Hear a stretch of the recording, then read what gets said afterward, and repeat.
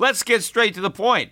You want to grow your portfolio to deal with the rising cost of inflation, to pay off your debt or your mortgage, pretty much anything standing in the way of you and financial freedom, right? Well, with Yahoo Finance, you can get access to the news, data, and tools that you need in order to help you reach that financial freedom. And when it comes to your financial future, you think you've done it all. You've saved, you've researched, you've invested all that you can. And now you need to take those investments to the next level by using what every financial great uses. Yahoo Finance. For more than 25 years, Yahoo Finance has been the brand behind every great investor. They're the #1 finance destination, producing a holistic look at the financial news cycle, including breaking news, original perspectives, analyst ratings, independent research, customizable charts, and so much more. For comprehensive financial news and analysis, visit the brand behind every great investor, yahoofinance.com, the #1 financial destination. That's yahoofinance.com. Introducing Wondersuite from Bluehost.com, the tool that makes WordPress wonderful for everyone. Website creation is hard, but now with Bluehost, you can answer a few simple questions about your business and goals, and the Wondersuite tools will automatically lay out your WordPress website or store in minutes. Seriously. From there, you can customize your design, pick your brand colors, and add blocks. No custom theme or coding required.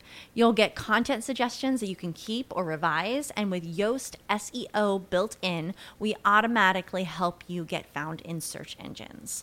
From step-by-step guidance to suggested plugins to an AI-powered help bot, our built-in tools make WordPress wonderful for everyone. Whether you're a beginner or a pro, you can join over 2 million Bluehost users.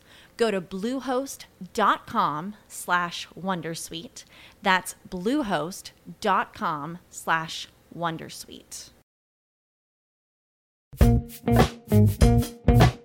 The Peter Schiff Show. Well, today, Janet Yellen is going to go back up the hill for the second of her 2-day congressional testimony. And already what she said made headlines yesterday in the financial press, although it's actually not what she said that made any headlines. It's what the financial press wants to imagine or pretend that Janet Yellen said. Because all of the headlines, and you can go and you could read them for yourself, but they're all about how Janet Yellen puts the Fed on a path to hike rates later this year. Fed reiterates rates going up, higher interest rates. Janet Yellen, very hawkish testimony. Hawkish meanings she wants tight money, which obviously we've totally lowered the bar on what it means to be a hawk. I mean, interest rates are at 0. And if you want to raise them to 0.25%, you're a hawk? I mean, come on. There's nothing hawkish about advocating that interest rates be at 0.25%.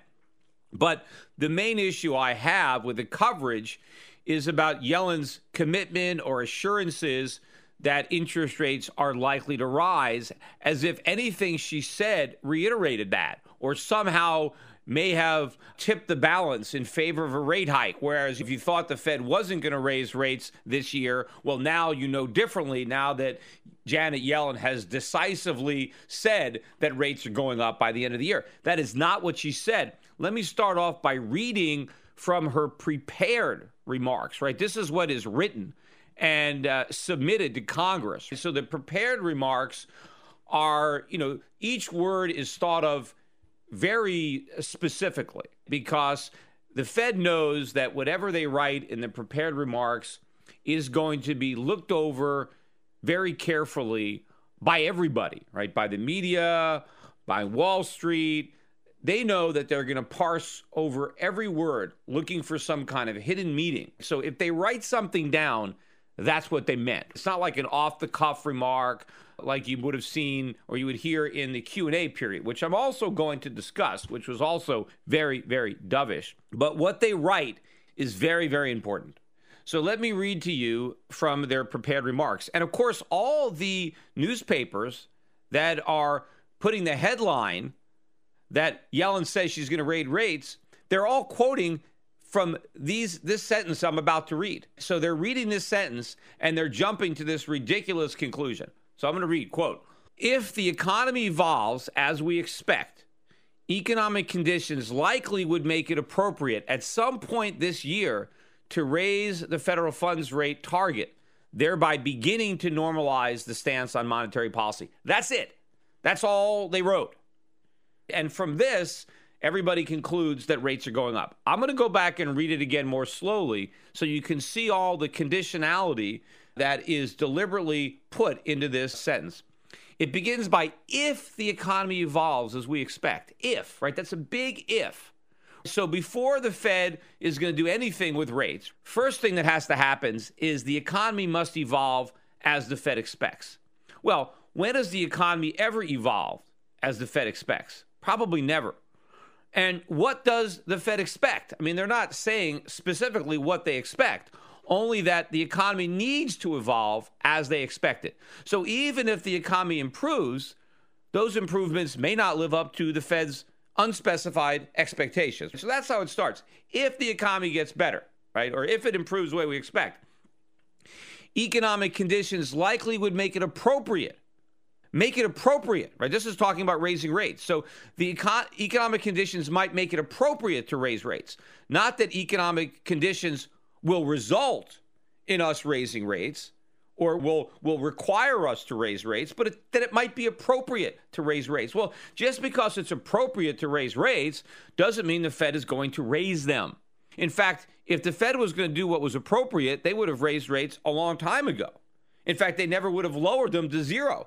0% interest rates was never appropriate. In fact, Janet Yellen has said many times herself that she's likely to leave interest rates lower than would be appropriate given the other fundamentals, because she believes that there are special circumstances that warrant keeping interest rates at unappropriately low levels. Those are her own words. So all the Fed is saying here is that if the economy evolves the way they expect, which is a big if, then it might be appropriate. It might be appropriate to do something. But, of course, they have plenty of precedent of not doing something, even if it is appropriate. And, again, she says it likely would make it appropriate. Likely is also a conditionality. Maybe it's probable that it would make it appropriate. Not 100% guarantee. So even if the economy evolves as they expect, it might not be appropriate to raise interest rates, because she says it's only likely. And even if it's appropriate, there is no commitment to actually raise rates at any point this year. If Janet Yellen really said what all the media is pretending she said, this is what she would have said.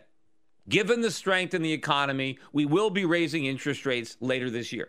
Okay? If she said something like that, then you can say Fed is going to raise rates this year. She said nothing like that. Not even close. It looks like the Fed went way out of its way to promise nothing, to commit to nothing. Yet, that's not the way the media is covering this. And why is it? Well, because everybody wants to pretend that the economy is good. And what the Fed is saying is if the economy really evolves the way the Fed expects, if everything gets better, well, then it would be appropriate to raise rates. And so if it's appropriate, I guess they will do it, right? Because, well, why would they not do it if it's appropriate? Even though nothing they've done has been appropriate. But everybody gets to pretend that the economy is in great shape if they can pretend that Janet Yellen is about to raise interest rates. And, of course, all of this make-believe causes the dollar to rally. It causes gold to go down. Gold is now below 1150. The dollar rose. The dollar index is not at a new high, but the Canadian dollar hit a new low for 7 years or so. Canada came out yesterday and cut rates. They cut rates to 0.5%, which is matching the low from the 08 financial crisis, or 09, whatever they got to 0.5%. And they cut their official forecast for Canadian GDP for 2015, and the Canadian dollar got hammered. But the reality is, interest rates in the U.S. are still below interest rates in Canada, and I think they will remain below interest rates in Canada for 2016 as well.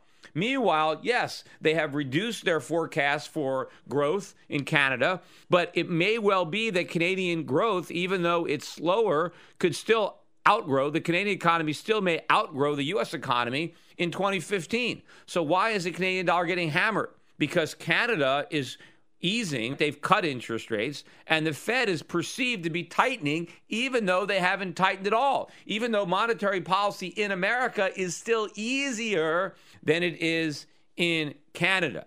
Yet somehow the Fed is getting credit for being tight. That's why I say that what they're doing now, it's like they're having their cake and eating it too when it comes to rate hikes. Because by talking about raising interest rates, although they're not even really talking about it, they're hinting at it, and the media is doing their work for them.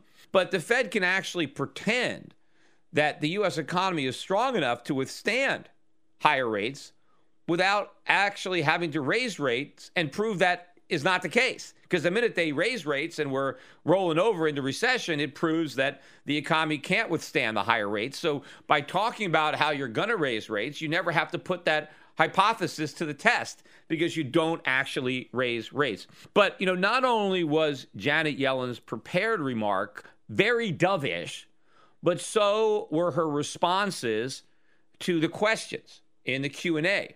And I watched a good portion of this, and I don't see how anybody can describe anything she said as being hawkish.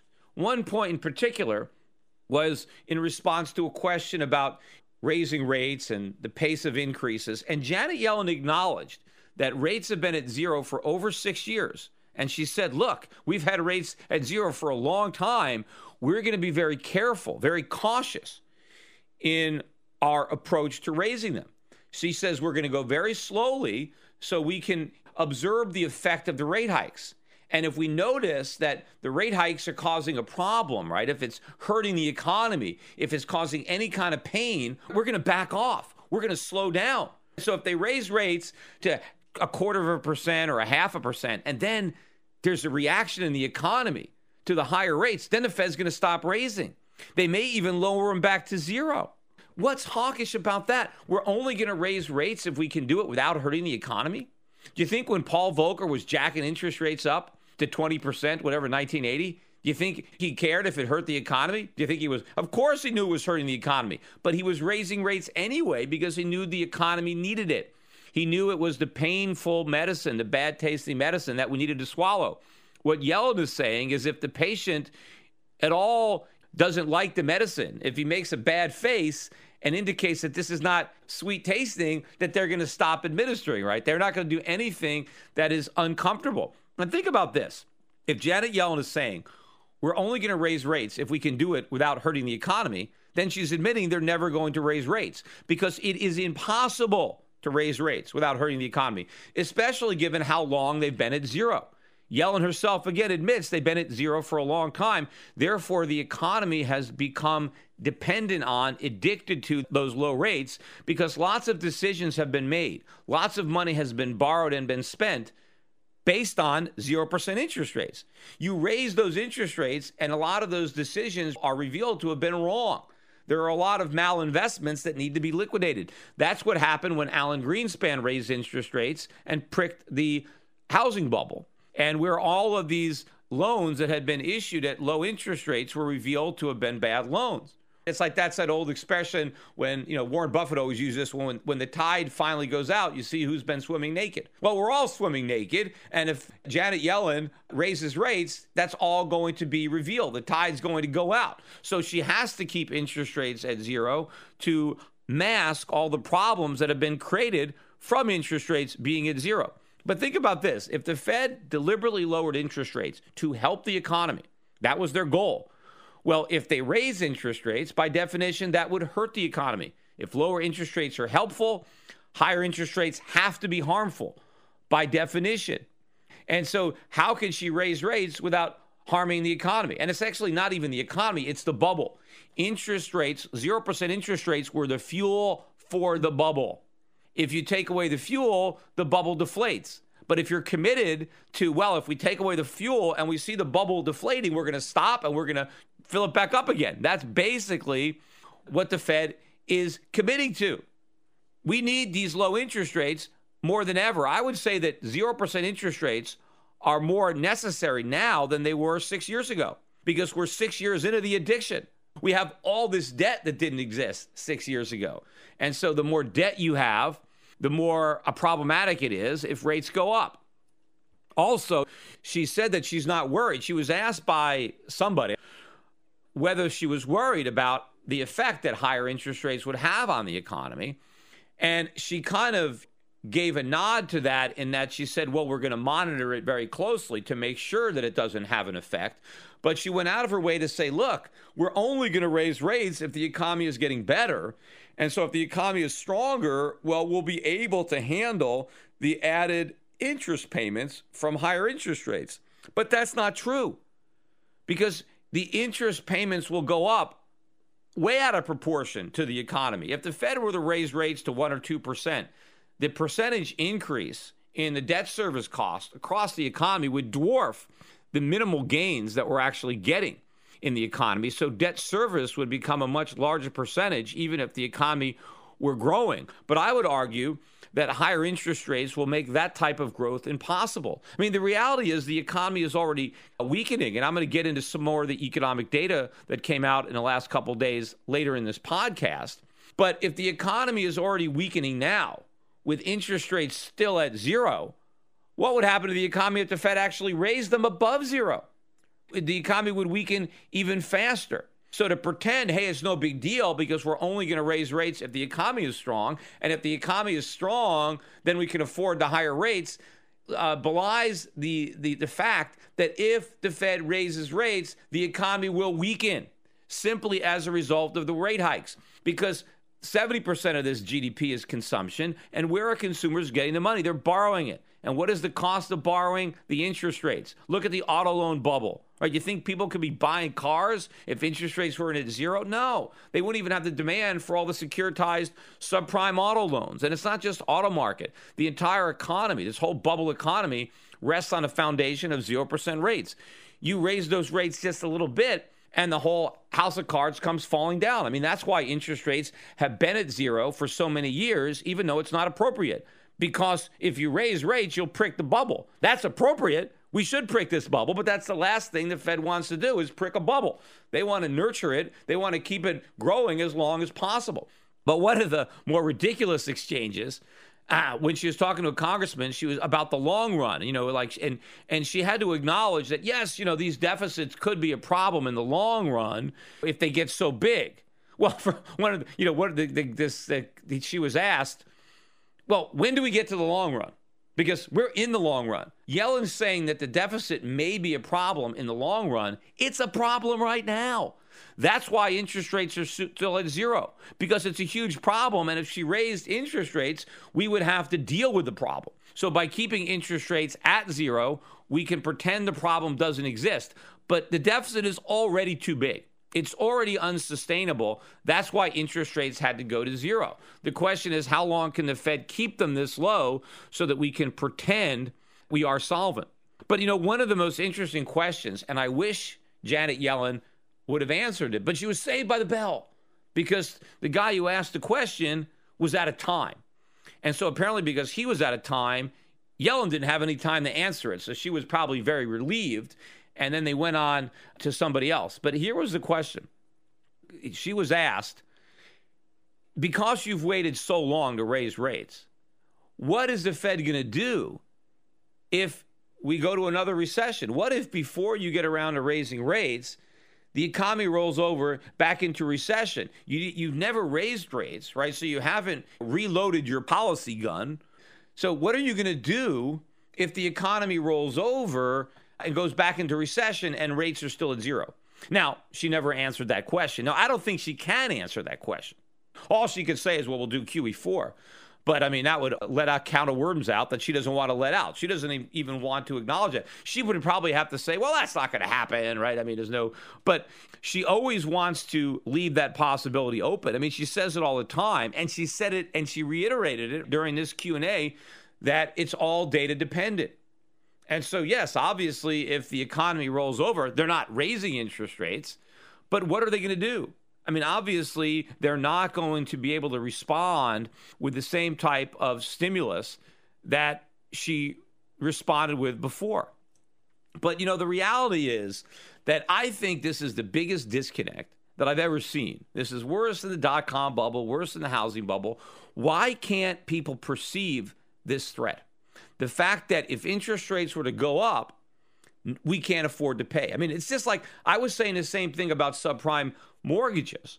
And I was talking about all the teaser rates back in 2005 and 2006. And I said, what's going to happen when these rates reset, when the teaser rate period is over and now mortgage holders have to pay these higher rates?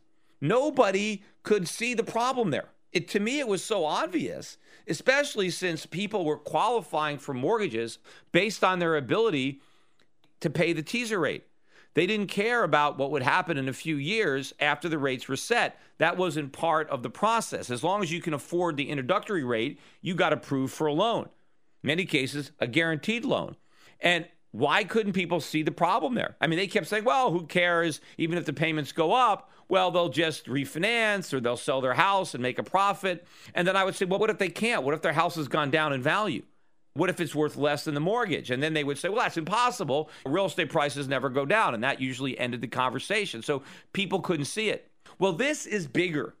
The problem that the U.S. economy is going to have when the Fed raised rates is much bigger than the problem the mortgage market had when mortgage rates went up. And it wasn't about necessarily the Fed raising rates. It was just about these teaser rates expiring. That was the whole point of the teaser rate. You got a lower rate for the first couple of years, and then it reset higher.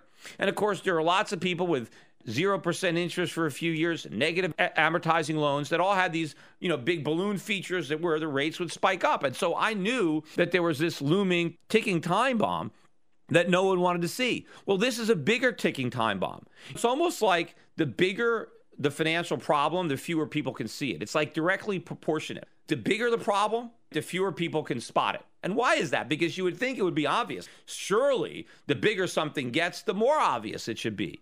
But to me, the bigger the forest, the fewer the people that can see it for the trees. And of course, there's also a psychological component. When a problem is this big, nobody wants to acknowledge it. Because then then you've got to admit how bad things are. So I think the bigger the problem is, the greater the incentive not to see it and to pretend everything is okay. So from my perspective, the crisis that's coming is so much worse than the crisis that's passed. The signs are even more obvious, but the same people who are oblivious to the last one are oblivious to this one. Meanwhile, the media is continue to cover this thing. Everything is great. The Fed's going to raise rates because the economy is great. And obviously, they must be getting ready to raise rates because the economy is great. I mean, if they weren't getting ready to raise rates, that must mean the economy is not great. And no one wants to accept that. We all want to pretend how good the economy is. So let's pretend the Fed's about to raise rates, which serves the Fed's purpose fine because they are not going out of their way to correcting this misinterpretation of what they write and what they say, because, again, it helps them perpetuate the narrative of the effectiveness of their policy, of the legitimacy of this phony recovery, and maintains the illusion that rate hikes are possible when they are not. But another example, too, of the way the media spins things, look at the way they're covering the stock market crash in China. I read this article. Here's the headline.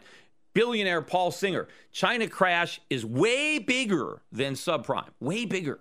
That's the headline, as if what's happening in China is worse than the mortgage crisis in the United States. So maybe there's going to be a bigger financial crisis in China.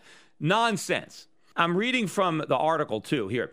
Chinese stock market has dropped from a June 12th peak, wiping out almost $4 trillion in value in less than a month. So they're talking about how $4 trillion is wiped out in a month, and this is bigger than subprime. And of course, subprime was just a small part of the entire mortgage problem, but maybe the subprime market wasn't $4 trillion. But what the article doesn't mention is all of that $4 trillion in paper wealth that was wiped out in that decline from June 12th to mid-July. None of that paper wealth existed as late as mid-March. So that entire $4 trillion that was wiped out was created in the 3 months leading up to June 12th. Now, over the entire 4-month period, the market is still up over 12%. I mean, if somebody was in China and they took a 4-month vacation and they came back and they saw that the market was up 12%, I mean, they would think, oh, it's pretty good, 12%. In 4 months, that's 60% or whatever that is a year. That's great. The market's doing great. They wouldn't even know that there was a crash. They wouldn't even know that $4 trillion was wiped out. You can't talk about what was wiped out unless you talk about what was created just before the wipeout. This is not a crash. This is volatility.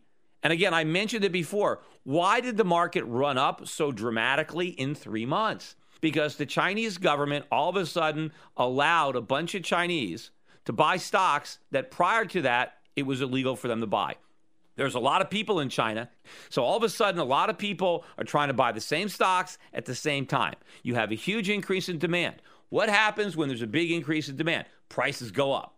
Everybody rushes in, prices go up. Now everybody's in. Now there's some profit taking, some short selling. The market comes back down.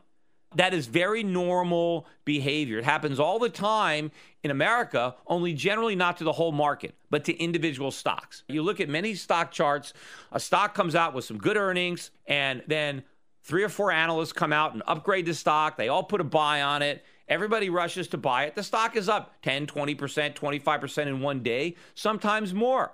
Jumps up. What happens then? All right, well, there's a rush to buy. Then some of the people who already own decide to take profits. Maybe some people who are short come in or whatever. And then eventually the market drifts back down. Usually when a stock comes out with good earnings and a lot of analysts get behind it, a lot of times you want to ignore it for a while, allow the initial rush of buying, and then once the market comes back down, then maybe buy it for yourself.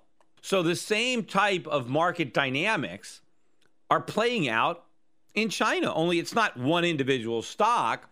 It is the entire market. Yet the media is focusing on these problems in China. Of course, they focus on the problems in Greece, and everything is great in America.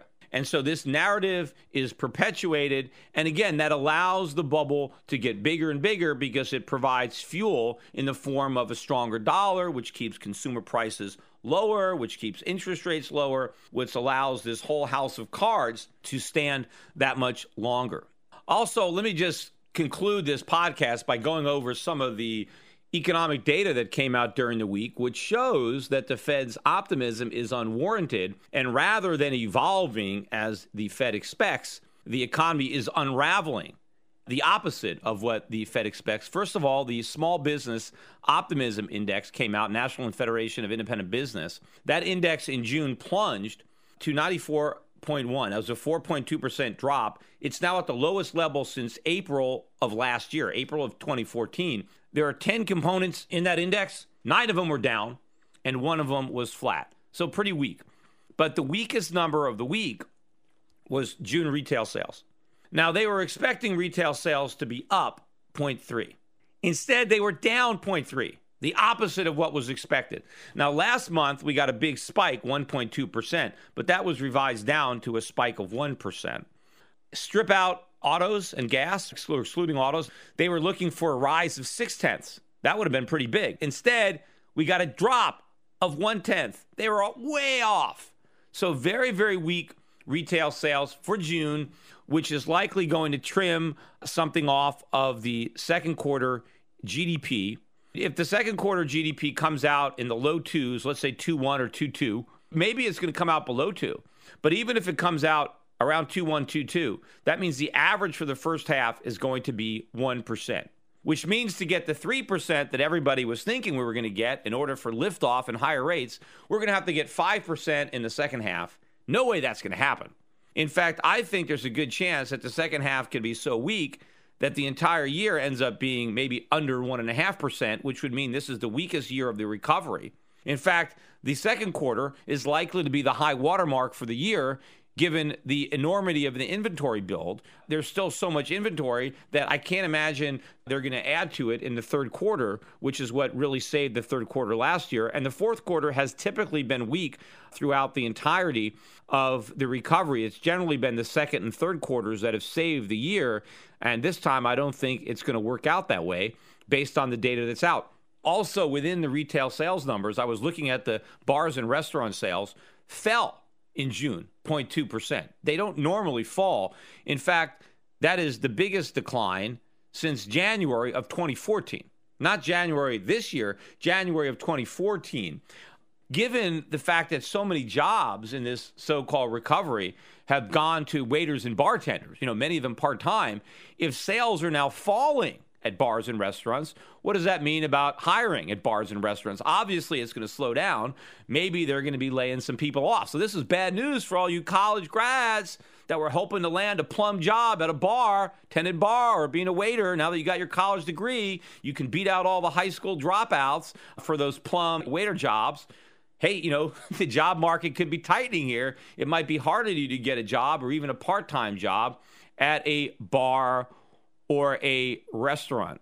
Also, June producer prices. Now, maybe this is considered good news, right, by the people who want more inflation, but they rose by more than expected, increased 0.4%. That's the fastest price increase for consumer prices in 3 years. Year over year, prices are still down 0.7%, but now they're rising at the fastest pace in 3 years. Hey, I don't think higher prices are good news. I think people would rather pay lower prices. And if they have to pay higher prices, that undermines their standard of living. And finally, we did get some news on industrial production. June industrial production, year over year, the increase is just 1.54%. That is the slowest rate of year over year increase since February 2010. More importantly, too, if you look at the automobile production in June, it was down 5.5% on the month. Big drop, maybe an indication that the subprime auto bubble has already bust. And of course, if that's the case, the last thing the Federal Reserve wants to do is speed up the deflation of that bubble by raising interest rates. In fact, if you look at all the facts now on the automobile bubble, on the quality of the loans, on how few loans are rejected, about how long the payments are extended into the future, about the size of the payments, about the number of people leasing. This is the biggest auto bubble yet. And, you take away that fuel, that is a big deal because auto sales have been a big component of GDP. And all of those sales are made possible by throwing lending standards out the window and lending money to people who can't afford it. And we've done this before, right? We've seen that movie before. We know exactly how it ends, and it doesn't end well. And, Janet Yellen knows how it ends, I believe. She was working at the Fed the entire time. It's like she's the projectionist at that movie. I mean, how many times has she seen it? So she's going to have to do everything she can to try to delay the ending as long as possible, which is doing everything she can not to raise interest rates, while at the same time trying to create the false impression that she's thinking about doing just that.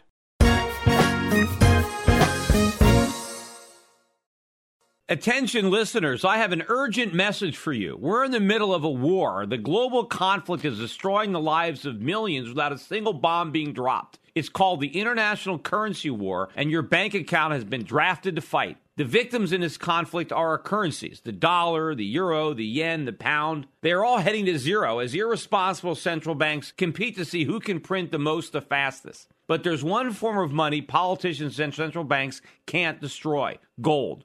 Today, it's more important than ever to understand the value of gold in your portfolio and to keep a close eye on major market developments. Subscribe to my monthly video cast and you'll be the first to hear my latest analysis on gold investing and the currency wars. Visit goldvideocast.com right now to subscribe for free. I call the dot-com bust, then the housing bust, and I advise clients to diversify into foreign equities and hard assets while the rest of Wall Street laughed at me. Now I want to keep you up to date on the next crisis that is brewing. My Gold Videocast also includes personal interviews I've conducted with other contrarian investors like Jim Rickards and Axel Merck. Gold has gone up 256% since 2003, but it has a lot further to go. Don't miss the rally. You can prosper during this time of currency wars, but only if you stay educated. Get a free subscription to my Gold Videocast at goldvideocast.com. That's goldvideocast.com.